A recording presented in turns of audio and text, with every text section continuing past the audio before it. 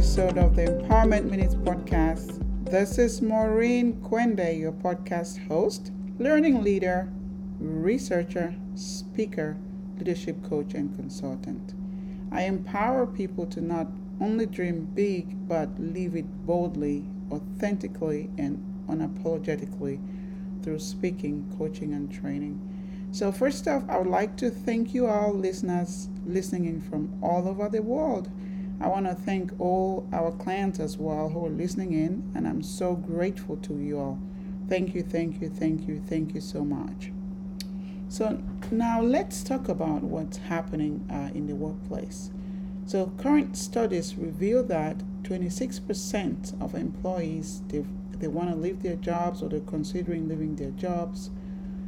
And so those who want to quit overwhelmingly say that they're looking for a new job with more flexibility.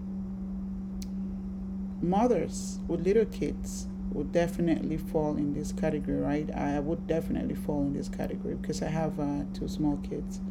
So, kids aren't vaccinated. So even if their moms are vaccinated and go to work, their kids aren't, and they're still being exposed. And then we have a child care that might not be an option for many people.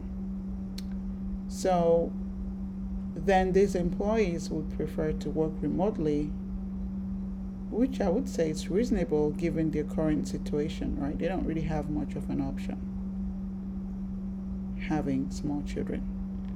So of the 26% of these workers planning to leave, 72% say that the pandemic has caused them to rethink their skill sets, which is powerful, right? So during the pandemic, many employees had time to reflect on their lives, maybe their career choices, rethinking their skill sets, which is, I think, is a good thing. So I read about an interesting story where this Uber driver was rethinking his skill sets, his career choices, and then he started taking coding classes during the pandemic. Then he decided to go back to school and complete his education, and now he is a software engineer.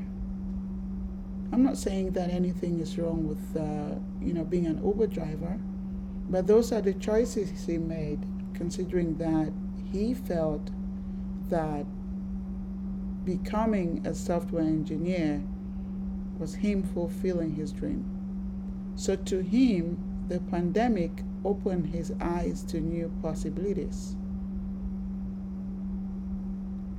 So if you're listening to this podcast and you're making a career detour or have been forced to move in that direction, congratulations.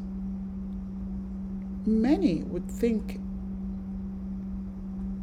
about those kind of options, but never act on it or take too long to act on it. The Uber driver did it. He reflected.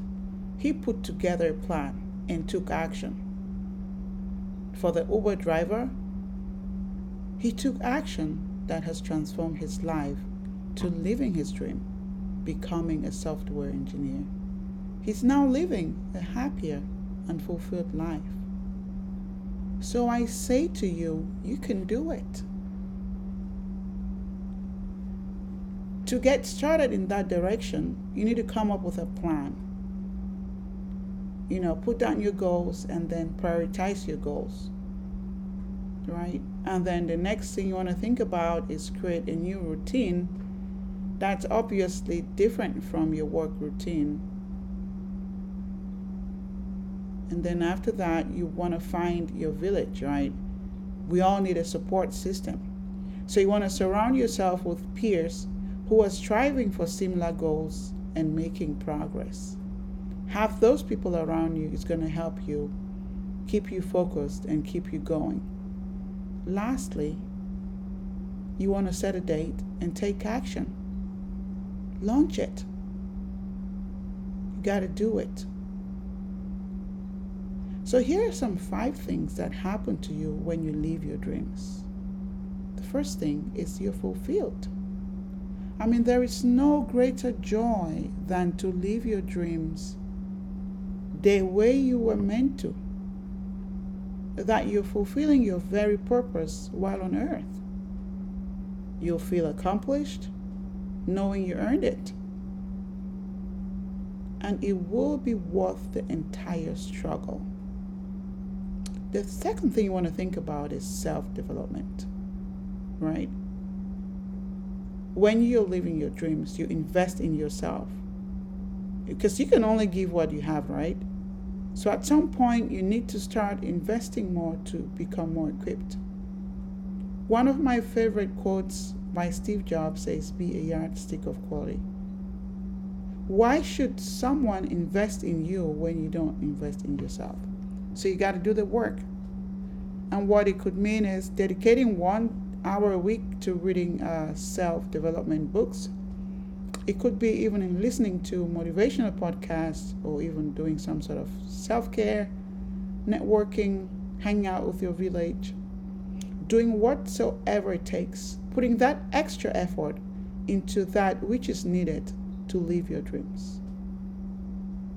The third thing is your faith, because you become your biggest fan and cheerleader. As you face more opportunities, it requires even greater motivation and belief in yourself, because things would get harder, definitely, before they get better. So you have to have more faith, even much more faith in yourself and in God. The fourth thing is empowering others. Of what use is your purpose if it's not tied to others? God gave us our gifts so we can use them to empower others. So it's our own way of giving back and to serve others. So you empower others, give back. Lastly, humility. It takes guts to live your dreams and purpose.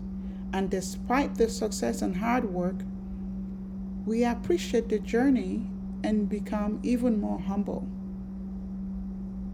So these are the 5 things I'm going to leave with you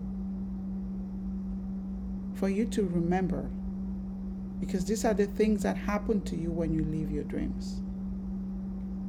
So I challenge you to not underestimate the power of detour. If you're at that point in your life, embrace it and live your dreams boldly, authentically, and unapologetically. Thank you so much for listening in, and I look forward to the next one. Thanks a lot. Have a great day.